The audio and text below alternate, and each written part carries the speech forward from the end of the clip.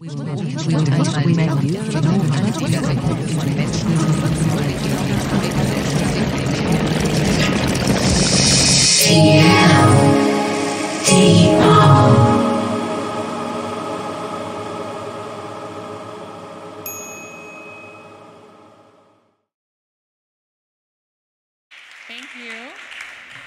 Hello, and welcome to Communicating Complexity in an Age of Noise. If you're looking to talk about knowledge, noise, media, audience, and trust today, you're in the right place. So again, my name is Sam Hines Garcia, and just 2 sentences about me before I intro the panelists. I direct communications and creative work for an independent nonprofit research institute in New York called Data and Society. So I work to convey the insights of experts who study the societal effects of emerging technology, from deepfakes to data privacy. I do need to force you to interact with me for a moment here. I want to take a quick poll by hand, if I may. How many people in the audience consider themselves to be media makers? Show of hands. All right, welcome. And how many of you are from the worlds of research or education? Yeah. Awesome. It's so great. And if you're not from those groups, I hope you have insights to share with us during the Q&A. So Republica this year is all about TLDR, and when I heard that, I thought we've got to do this. We're going to spend the next hour talking to 3 awesome women about how they make complex ideas into too real, did read. Really quickly from my vantage point, working with experts, I've learned that they actually really, even the most academic ones, have great instincts to share about evidence and care deeply that their knowledge gets out there in ways that are meaningful and resonant and digestible. Given the last 2 years of techlash and disinformation globally, I think we all need to get smarter about how to convey high-quality information and be better about feeding knowledge to our global debates on the unexpected consequences of networked information. So, with that, I'm very pleased to introduce these 3 amazing thinkers who take meaningful ideas about today and the future and make them resonate.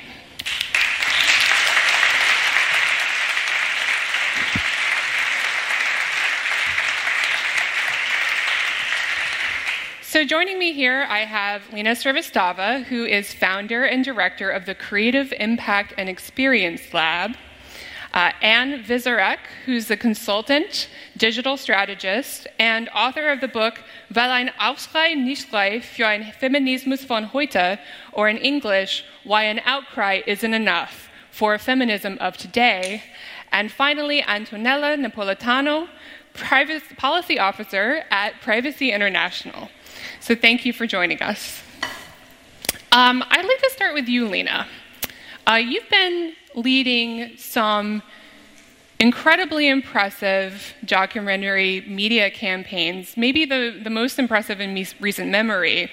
The Oscar-winning Born into Brothels, the Oscar-winning Inocente, and the Sundance Award-winning migration epic Who is Diani Cristal, starring Yael Garcia Bernal. My question for you is, from your vantage point, how have you seen narrative-driven knowledge projects contribute to systemic change over time? So first of all, thank you for having us. This is really wonderful to be here at Republica, and thank you, Sam, for inviting us. So when I think of systemic change, I think about the people who are within the system, who are caught in the system, or who are benefiting from or being disadvantaged by the system.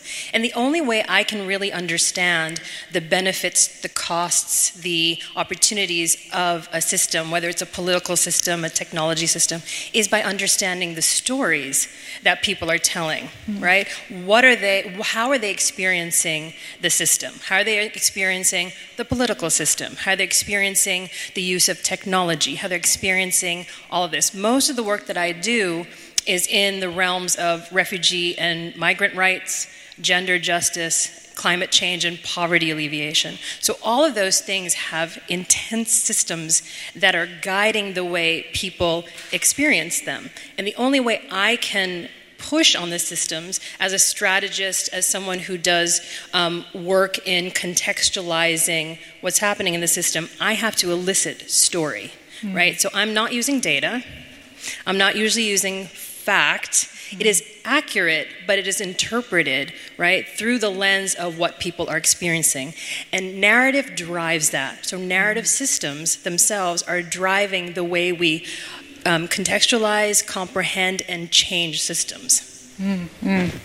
Maybe a follow-up on that sentiment. On the traditional, more academic side, we sometimes overvalue institutional expertise at the expense of knowing our audience, and even knowing the distinction between stakeholders and audience members. So maybe for the whole group, but also for Lina, speaking to you, how can advocates and educators work smarter to integrate the perspective of local communities and local stakeholders?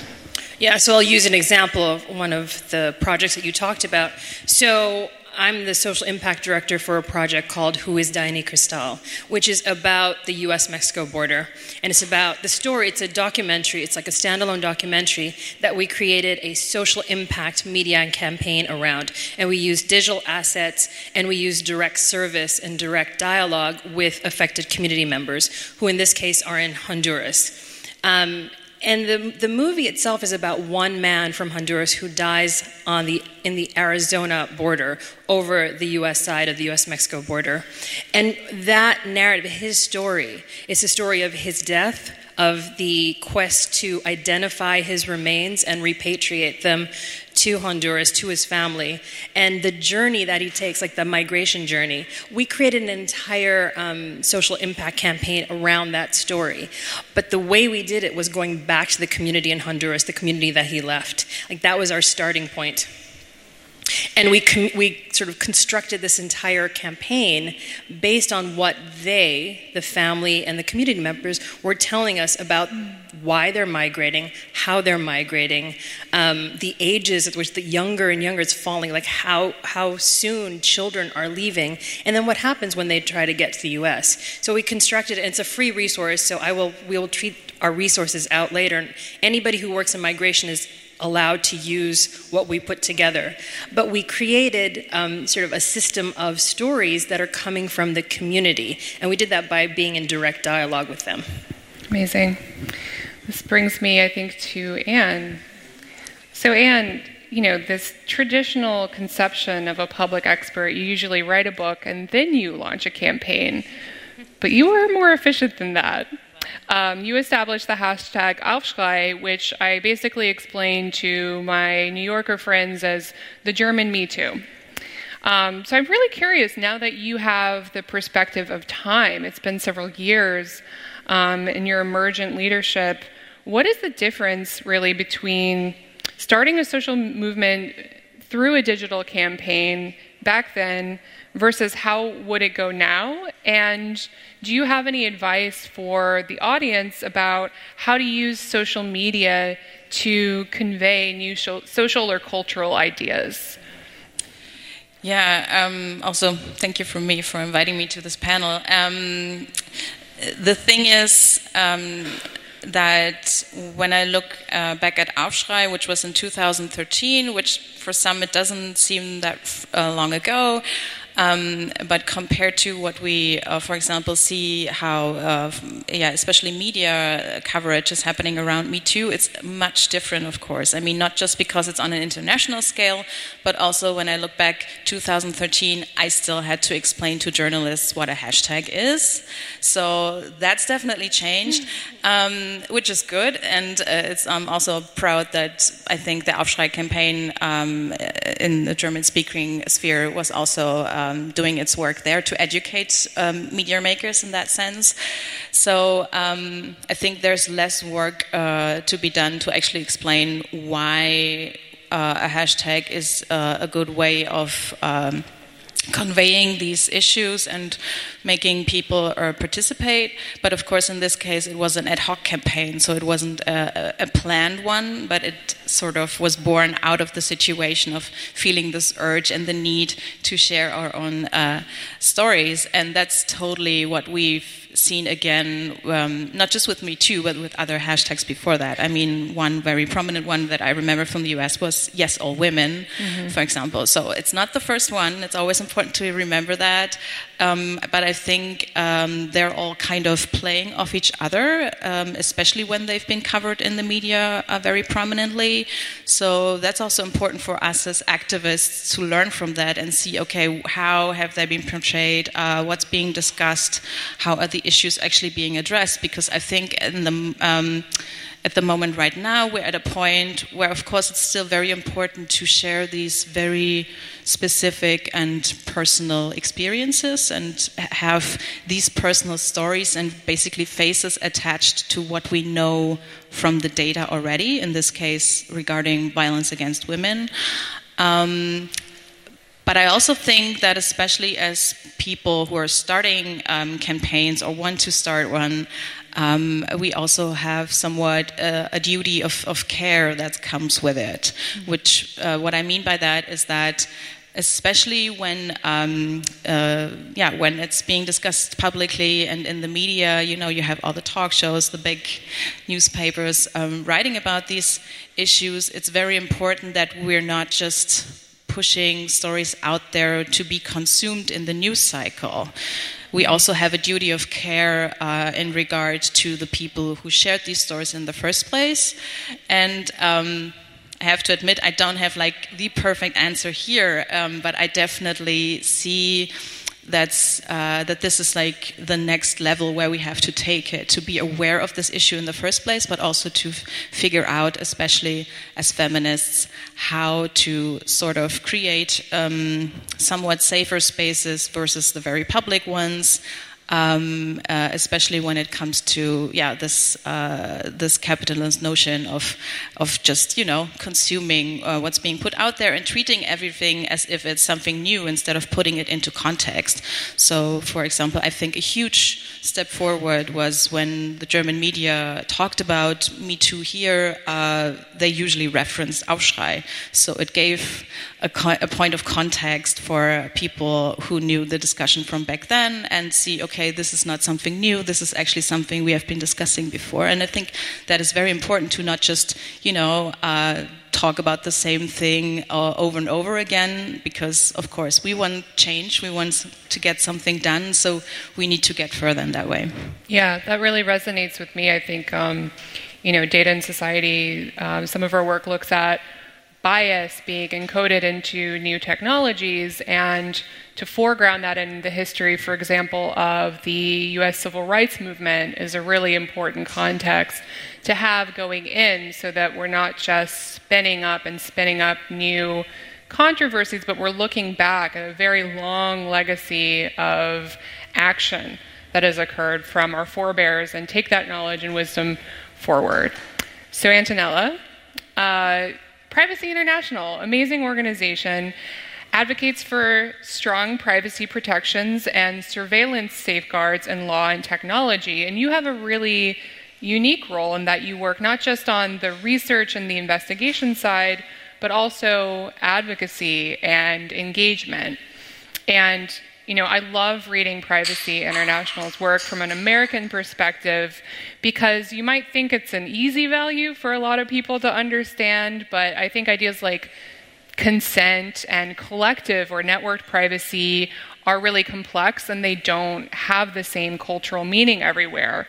So my question for you, bouncing back on that, is what do you see as the biggest structural or cultural challenges to making people care about privacy in your work, and what media tools can we be using to sort of get them there?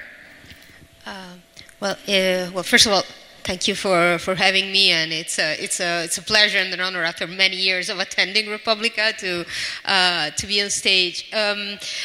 Privacy International, as you said, does a number of activities in this space, challenging government and companies, and I think especially after the whistleblowers' revelation about surveillance, there might be, especially in the Western world, this idea that surveillance is something that, and it's something we encounter daily. It's not something that is related to me because it's a lot of people. I'm not like this. The false dichotomy of security versus privacy is definitely a challenge. Just like not a dichotomy but it's an artificial one. And on the other side, so Privacy International also work with an international network of organizations all over the world. So it's a challenge, but it's also extremely important and interesting for us to work with this organization that are either digital rights organization or long-time civil liberties and human rights organization that are also working on that. I think the structural and cultural challenges are around not just what privacy means in how we're representing. Of course, as you said, it has cultural meanings, but also in the consequences that it has. Lina said, like a sentence before, talking about people caught in the system. And a lot of that, when it comes to privacy, to surveillance, it's how people are caught in the system, more vulnerable people, but also everyone, potentially. How the advancement of technologies, how companies are using technologies, how this can result in discrimination, and even discrimination that we don't see. And I know that it's also work that Data and Society carries out in the research work, how algorithms are discriminating when it comes to justice, when it comes to like buying a house, and sometimes we don't even see it. I have colleagues that work around targeted advertising. So I think that, and also in a way, because it's so pervasive that for younger people, it's normal, like using social media, for instance, it's normal. And I think that not always people realize, especially, and again, talking about consent, how much of that is a condition. Like using technologies in some part of the world is a condition to access benefits, to access like basic things. So you don't necessarily have a choice. Like consent is blurry at best, but sometimes it's just that you don't have alternatives. So I think that one of the challenges is like how this like structure of power is made visible, how power players are made accountable, and also how our daily experience of technology is shaping our life experience, but also it's something, and it's a stark difference from before, that it's perpetual in a way, because now it's part of our lives, and as young people like experience society, it's something that they experience from very early on. So the fact that a lot of things about us are online and in the public domain, potentially, it's something that, I mean, maybe older people realize because there was a time where it wasn't like that, but how this perpetual condition becomes somehow like so entrenched in our experience, and how much of that we can like understand, experience, and fight back if we feel that we don't like the way it is. Yeah. Speaking of entrenched and perpetual conditions, I do want to get to disinformation and noise, but really quickly, in order to go there, I wanted to pull out a link between your work, Antonella, and Lina's work, because what's interesting about these two experts is that they work in sometimes different cultural or geographic contexts, but from different directions. They both advocate strongly for the rights of refugees and undocumented migrants. And this, of course, as you're alluding to or pointing to, often intersects with discussions in my field around the sort of risks and abuses of technology and the power of persuasive media, going back to, Anne, how you were talking about the consumption cycle of these stories, and often the stories of very vulnerable people in society. I wonder if the two of you, or maybe three of you, could share some, color and feeling about the current political environment for your work. I feel like it would be weird not to ask about that. And on a proactive note, if you want to share any tools or guides that you've been working on in your work to help us understand more the stakes of the work you're doing. So my experience and work around migration actually comes from my previous job. So I was, before joining Privacy International, working for the Italian National Civil Liberties Organization for the past 4 years. And a lot of our work revolved around migration, as it's been a crucial issue of these years. And the challenge for us, and again, like going back to how do you talk to people, like keeping this issue, numbers are really important to understand the scope of the phenomenon, because of course there were also like a lot of talks of like invasion, emergency, like giving this sense of pressure. So it's important to have the numbers to put in perspective what we're talking about, but also to keep it human. So work that we've done in that sense was actually finding a way to connect advocacy to journalism. We felt at the time, like with my organization at the time, that there wasn't enough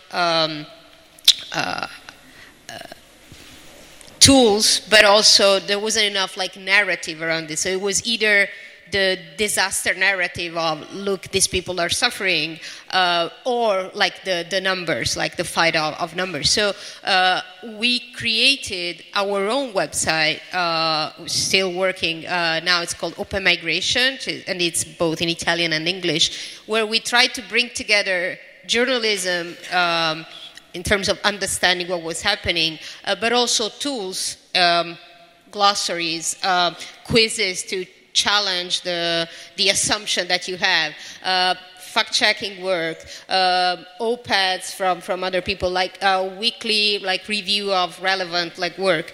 And we realized with very few resources that there was a demand for that. Even in a context where we were really small and there was a whole media system, those resources kept being used and referenced and became a source in itself. And this was, something that we didn't expect, but it says something how maybe like we didn't have a lot of pressure that journalism had in terms of like money, in terms of advertising, because we had like other funding and another objective actually. But I think it was a very interesting experience of how in advocating there is a lot of space also to provide facts, not as in like cold facts, but giving like a perspective on the experience of people, on the root causes.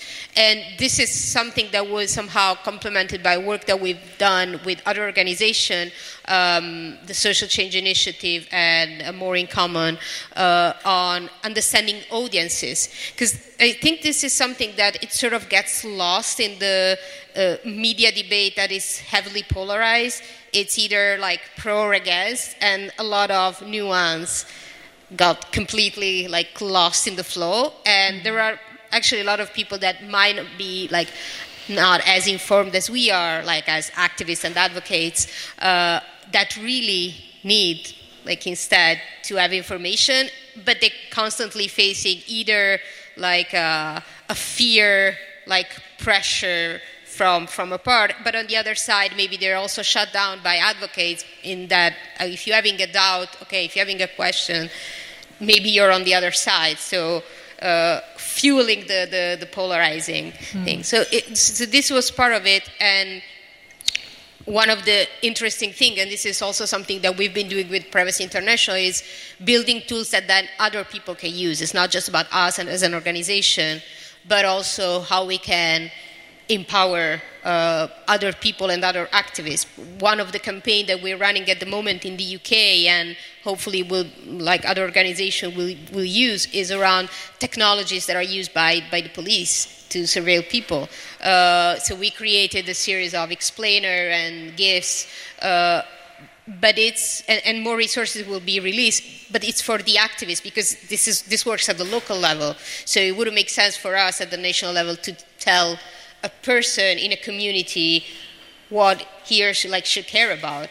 But maybe these tools can be of support for activists to do their own thing, and maybe we can work together if they want, but it really feels like that community, that context is really relevant, and coming from outside doesn't really help if you don't listen, if you don't understand what's the need there. Right. So I want to pick up on the question of nuance, because I think nuance is, when we're talking about complexity, and we're talking about complexity and understanding the complexity of a system or of a person's life, we have to concentrate on nuance. And I sometimes feel like, as a storyteller or as a person who uses story as its own tool, that my job is to ensure that there's nuance within a project or a campaign or an organization. And I've been working in the migration and refugee context for about 11 years now, since 2008. And it was bad when I started. It's worse. I mean, it is horrific, the level of xenophobia that I see. And I work primarily in the sort of UX Mexico, US, that corridor, but I do a lot of work also in terms of looking at what happened with the Syrian context and African context, going up to Europe.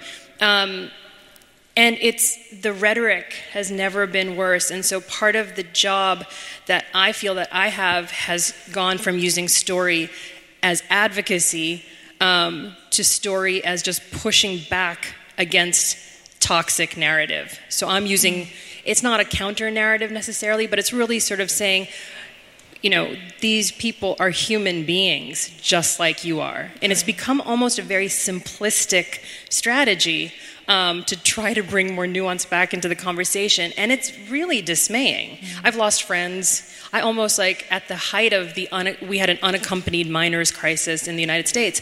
I had to take a sabbatical just from the secondary trauma of working with children, and now we're caging them in the United States, right? We're putting them to cages. So it's gotten worse, but I feel like as it's gotten worse, the questions of how we counter this have become slightly simpler.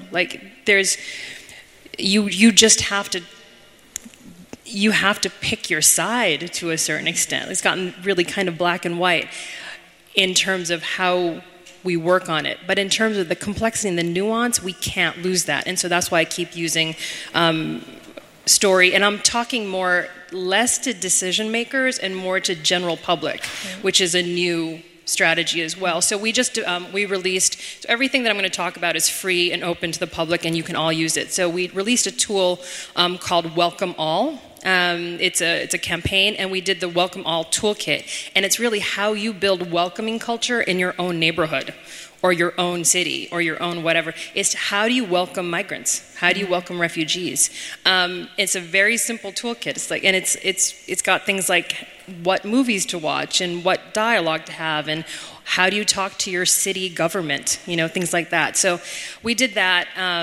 And then we also, on the other side, on the educational side and the research side, we released a white paper last year about media interventions and their efficacy and the ethics of media for the Syrian refugee crisis. And what we found, it's a 70-page white paper, so TLDR, it's really about making sure that we invest in refugee-led storytelling, refugee-led journalism, filmmaking, blogging, what do we call it blogging anymore? Tweeting, whatever, social media. It has to be refugee and migrant-led for it to be effective. That doesn't accept out, quote-unquote, Western or non-refugee storytellers. You can be in partnership, but it has to start from there. And so it's on my website. You can just download the report, and there's a one-page abstract, too, so you can get that, too. Right.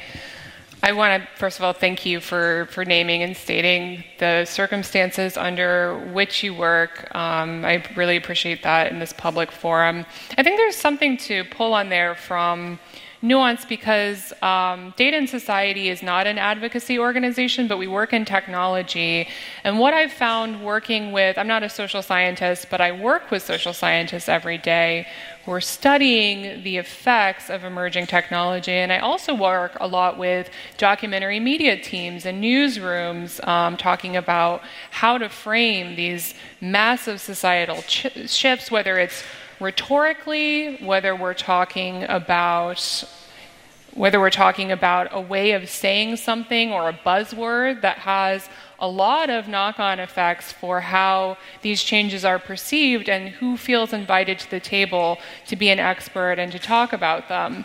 Some easy, quick fixes, we talk about ourselves as looking at data-centric technologies and automation, not just data-driven, right? We want to reinforce the human agency, and it doesn't always have to be, I have a 75-page white paper, how on earth do I write this executive summary, speaking from experience, but it can be something more simple as a conscious pursuit of nuance, accuracy, and clarity. My colleague Madeline Ellis writes about AI technologies in multiple sectors, and she talks about integrating these technologies rather than deploying them, because not only does it sound like a fun space-age sci-fi trope, but there are humans involved in self-checkout systems. There are humans involved at migration points and borders, in tracking mechanisms that affect human lives. So just something I wanted to pull out there. So here's the pivot to the dark side. Obviously the last few years have really desituated experts and devalued fact-based expertise. And it can be really hard to communicate and to get across an environment that is characterized by hostility or fear or mistrust.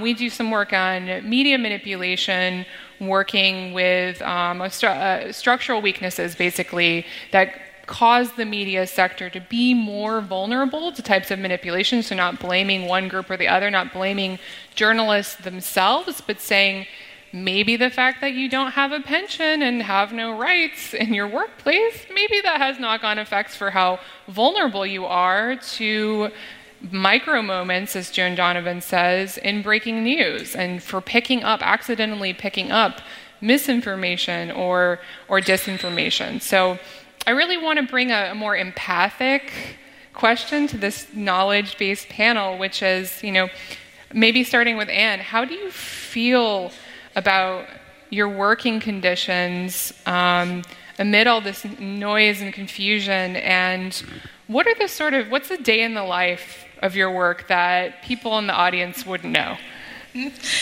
Well, it's hard to define like a typical day because I'm a freelancer. I travel a lot, so that I could be home office one week and the next one traveling every day. So that's the typical part about it. But what's definitely become more and more part of it, and also really frustrating to say the least, is that since my work is very much focused around gender-based violence, and this kind of topic has, for a couple of years now, it's not nothing new, but definitely the last couple of years, especially in the German-speaking sphere, it has been used by the right wing to take this issue of violence against women and use it as a means to just spurt their racism, of course. And where you already see this kind of racism can't even work without sexism, because, of course, the women that they're concerned about are just seen as properties. They're just white women, So it's definitely part of my work to make that visible, to educate people around that.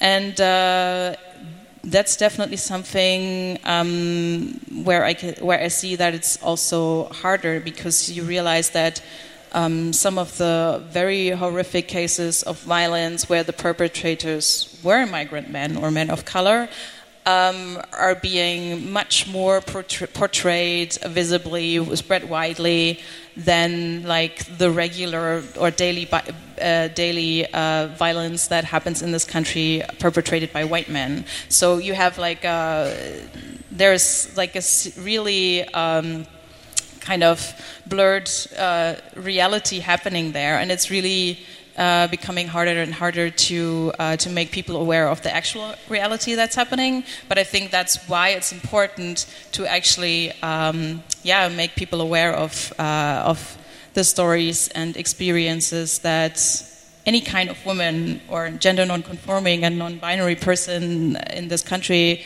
that's happening with violence is being made visible, you know.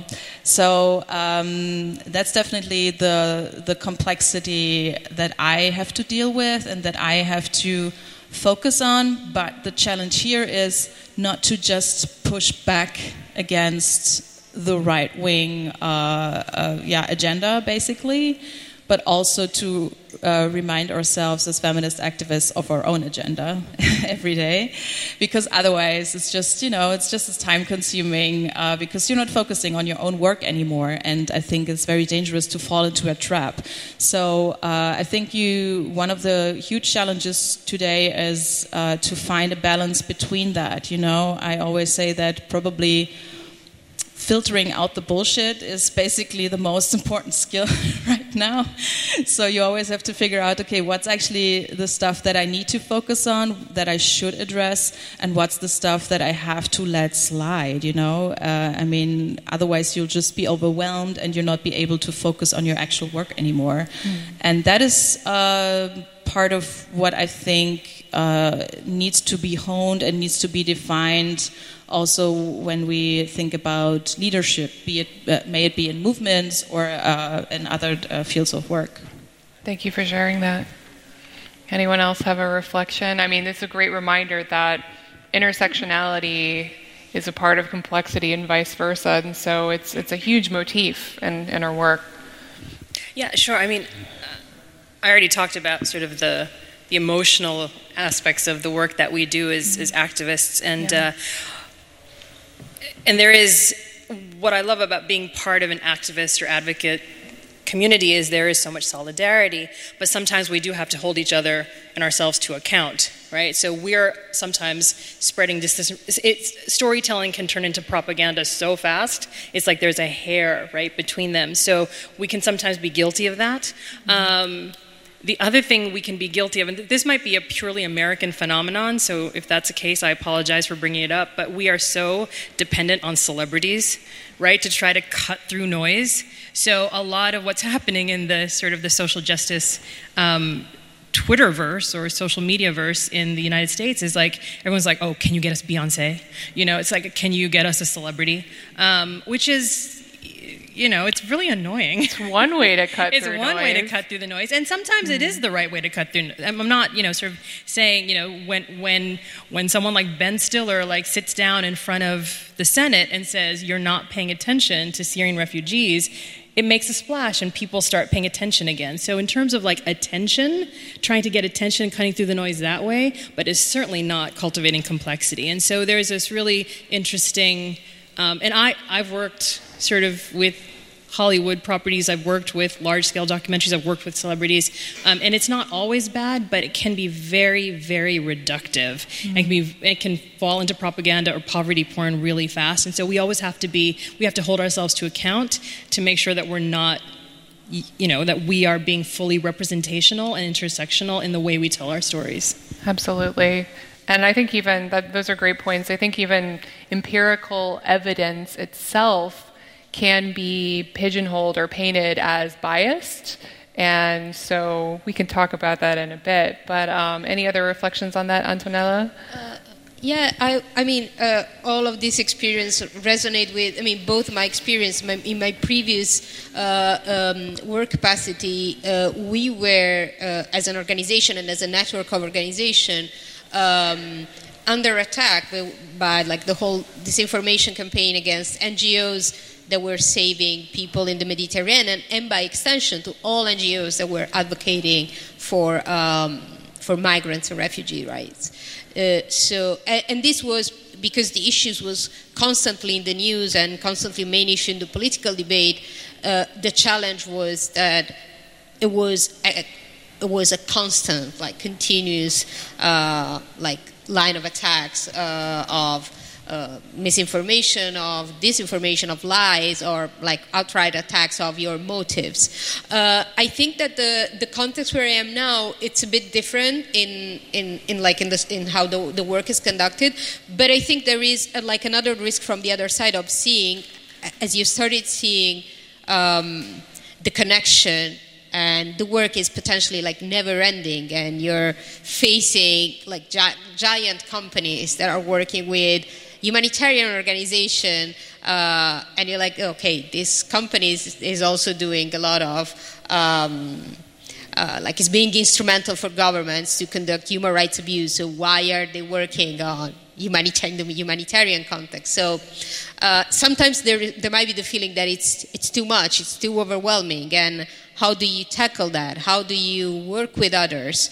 How do you get experiences embedded in the work you do, or even sometimes just pivoting to others? So this is work that my colleagues have done in like privacy with a gender lens, for instance, which is something that we tend to forget sometimes when we talk about privacy. That it's not the same experience. Even abuse and challenges are not the same for everyone. So I think there are these two sides. Like the one is like feeling constantly like overwhelmed and under attack because of like an everyday small series, and on the other side of seeing like the bigger pictures and trying to see, okay, where do I tackle that? How do I talk to people about, how do I involve, how do I make people care? Going back to your first question. Yeah, so I hope you get a IRL version of what this work is like, and I'd love for you to come to the mic in the center when we wrap, to share your own experiences or frustrations or needs around these issues. Very quick call out before we continue. We're talking a lot about misinformation and disinformation without qualifying which is which. I wanted to share that my former colleague Caroline Jack wrote something called The Lexicon of Lies. It is an explainer and a guidebook because this is coming back to precision of language. We found that just establishing a common lexicon of what we mean by these things puts us a couple of steps ahead rhetorically in the messaging game or the messaging war, right? When we're trying to cut through all this noise, to have a very precise way of not only identifying that, but looking back at the cultural history. Caroline Jack is a media scholar. The cultural history of mass propaganda campaigns and of, funny, folksy tales of misinformation, often in early American culture, to situate ourselves and to be starting a little further down to, again, minimize that exhaustion and that drain from trying to constantly fight to establish, a common way of understanding with each other.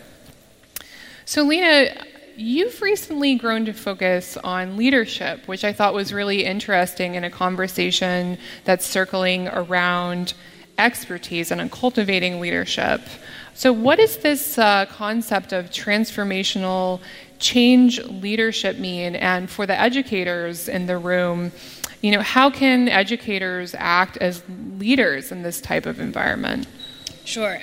So we released yet another free resource called Transformational Change Leadership, and I'll tweet that out, which is an understanding of what kind of leadership qualities and characteristics does it take to catalyze transformation in your own community, in your own society. And we looked at a different, sort of 7 set of characteristics that just kept showing up. We looked across the board. I worked with the Institute of Development Studies in Sussex in England, and we looked at a set of characteristics that just kept showing up again and again in different regions, different contexts, from human rights to climate change to education policy to all these different things. And there was a set that just kept showing up. vision, there are some of them, but vision and empathy are two that often get really defined in very bizarre ways, especially by Silicon Valley and especially by the tech sector. And so we kind of redefined what empathy means, what both vision and empathy mean. And specifically for empathy, it means lived experience, right? So we grounded that concept and the entire framework in the concept of lived experience, which means that if you are coming from the local community, quote unquote, or the affected community, if you're a refugee, if you're a victim of gender-based violence, if you are oppressed by the state, if you have that lived experience, you are an expert in your own, in the condition that has been imposed on you. You are the expert in that case. But there's also the sense of if you are living, if you have lived experience, if you know the community really well, if you've connected to them, you can be a Western quote unquote expert. You can be an academic. You can be, as long as you're not sitting in the ivory tower, as long as you're exposed over time and you're perseverant about being with the community, you also have lived experience. And expertise, right? Leadership and expertise are very closely linked, right? To be a true leader, you don't have to be the head of something, but you have to know what you're talking about, right? And you need to know when to follow. You need to know when to direct. You need to know when to listen. And I think for people who are educators or researchers, we don't often attribute leadership qualities to that sector, but that's where leadership is growing, right? I mean, if you know how to contextualize, I keep coming back to that word, context is so important. But if you know how to contextualize, if you know how to collaborate, if you know how to tell and communicate those stories, you can pass on those lessons. That's what you're doing as researchers and educators. So it's really, really crucial that we look at researchers and educators who have lived experience as leaders in the sector as well. Yeah. So I want to leave time for Q&A. So I think I'm going to ask just very quickly a wrap-up, playing on the idea of where we situate expertise. We were introduced as an all-female panel, as an all-woman identified panel. I want to ask, maybe starting with Anne, where would you subvert ideas of expertise, and where would you resituate them as a communicator? Well, again, speaking about the topic that's closest to my heart and that I deal with basically every day, gender-based violence, violence against women, I always see that there's still this dichotomy that you're not allowed to be an expert and a victim or / survivor of violence at the same time. It's not possible, because if you're seen as a victim, you're not taken as seriously with your expertise that you're portraying. And if you have expertise, you need to stay as neutral, very high quotations marks, as possible. Because that, and that's something I definitely see even more so in Germany. I think that's still a very German thing to do, and not exclusively, but I think it's still very much deeply rooted here, that you can only be either or. And I think it's really important, again, to allow the complexity of people, of human experience, and to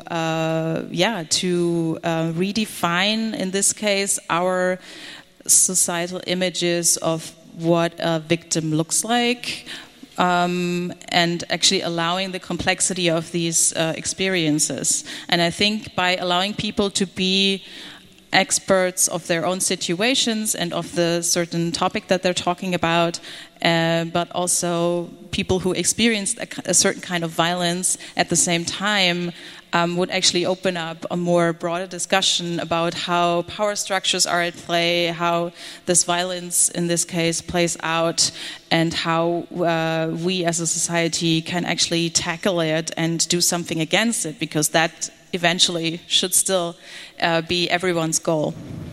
I think that's a great note to pivot on. I'd love to kick it out to the Q&A. If there's anyone out there in the audience who would like to ask the panel a question, there is a microphone stand in the center.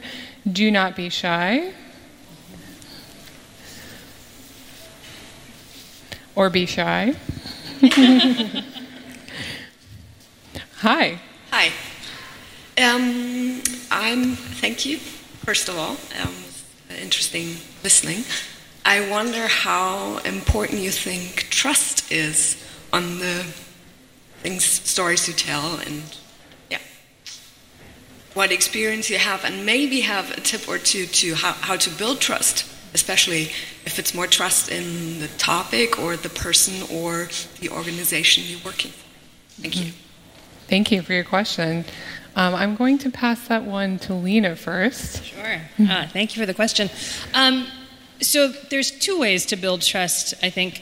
One is by what I said before, which was the question of lived experience, like making sure that you are in community with people, making sure that you are always in dialogue, that there is a person-to-person connection. Right? I think that's really crucial. And when in the work that I do as an advocate / storyteller / technologist, it's very important for me to always know who I'm talking to and be in dialogue with them over a long time. Most of the projects that I do take years, and often that's because I'm building relationships. That part is never funded, but that's okay. It's really, really important. The second way to do is when you don't have that opportunity is the question of reputation and credibility, and that's where the question of expertise comes in, right? So again, I'll just answer this question with a quick story. When I first started this work 17 years ago, I was the executive director of this organization that was working with, it was around the movie Born into Brothels, which is about children who are raised in the red light district, one of the red light districts in Calcutta. And we were doing a tour of this movie, and I was put on a panel as the executive director of the organization with two other quote-unquote experts, and then a woman who had been a former sex worker and then had sort of left the profession and was helping women leave the profession if they wanted to and find other professions. And she was not quote-unquote educated in the same way we were, but she blew all of us out of the water. Because she knew what she was talking about. We were talking from top down. I was very young at this point, and I probably shouldn't have been on that panel, but they put me on it anyway. But it was really incredible. That was my first lesson in how she had, one, built community with the women that she was working with, two, was able to communicate that and create an instant bond of credibility, expertise, and trust with the audience because she knew what she was talking about. And I think that was, all of a sudden, she had the most credibility on the panel of all of us. And so I think that there's two ways to go about cultivating trust, right? It is to be in community, and second, to communicate credibility. I have a slightly different take on that.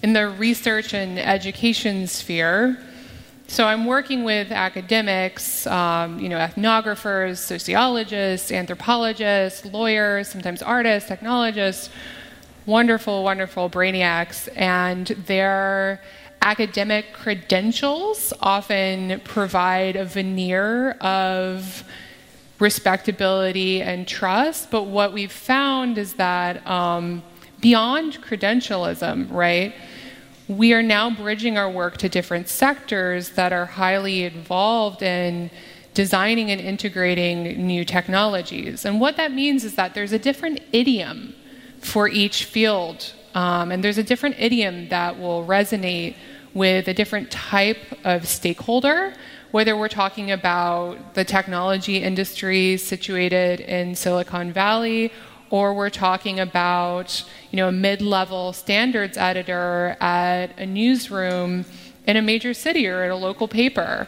And so what we've had to learn to establish trust is to be very careful about tone, to be very sensitive and to perform deep listening with those audiences in order to, even on an expert-to-expert basis, establish a common understanding and be able to scope research products that don't just talk down or talk at other people. That if you're working in an environment, you're a policymaker, maybe you have 3 minutes, 30 seconds to glance at an email with a PDF attached to it, that's how we should be performing that outreach, not expecting you to read, sorry TLDR, but not expecting you to read the massive Moby Dick novel of a report, even if we have beautiful and shiny statistics and graphics, which also help, and I love working with illustrators, but I really find it's about helping people understand that you understand the pressures they're under, just as we've shared here today, the pressures that we're under in conveying knowledge and information from our side. And if I may add something on, like all these things that have been said, which I share entirely. Also, which is probably the next logical step, is how you collaborate with others. Working on protecting targeted communities.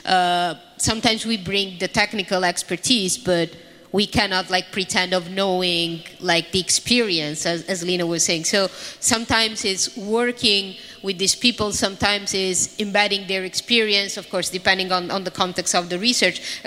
Recent research that we've done, I've done with the Data and Society on digital identity of refugees. It was a case in Italy, and we mostly interviewed people that were, in some cases, in informal settlements. So there wasn't a way that didn't put them at risk to have them, for instance, on stage when we presented the research, or having writing. So it was a very peculiar condition, but we work with the organization that are helping them. We try to work with them as much as possible given the context.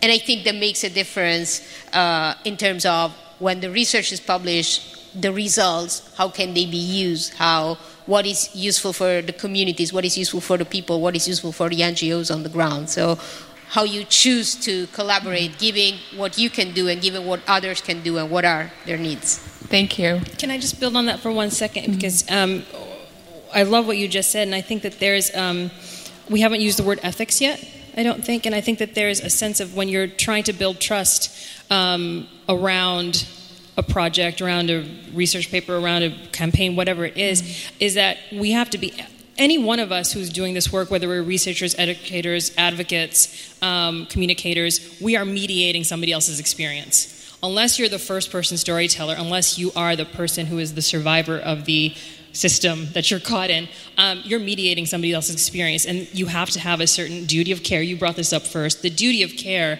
is so crucial to establish and cultivate trust, and to bring people into, that's the basis of creating community. So I just wanted to point that both of these wonderful ladies talked about it already.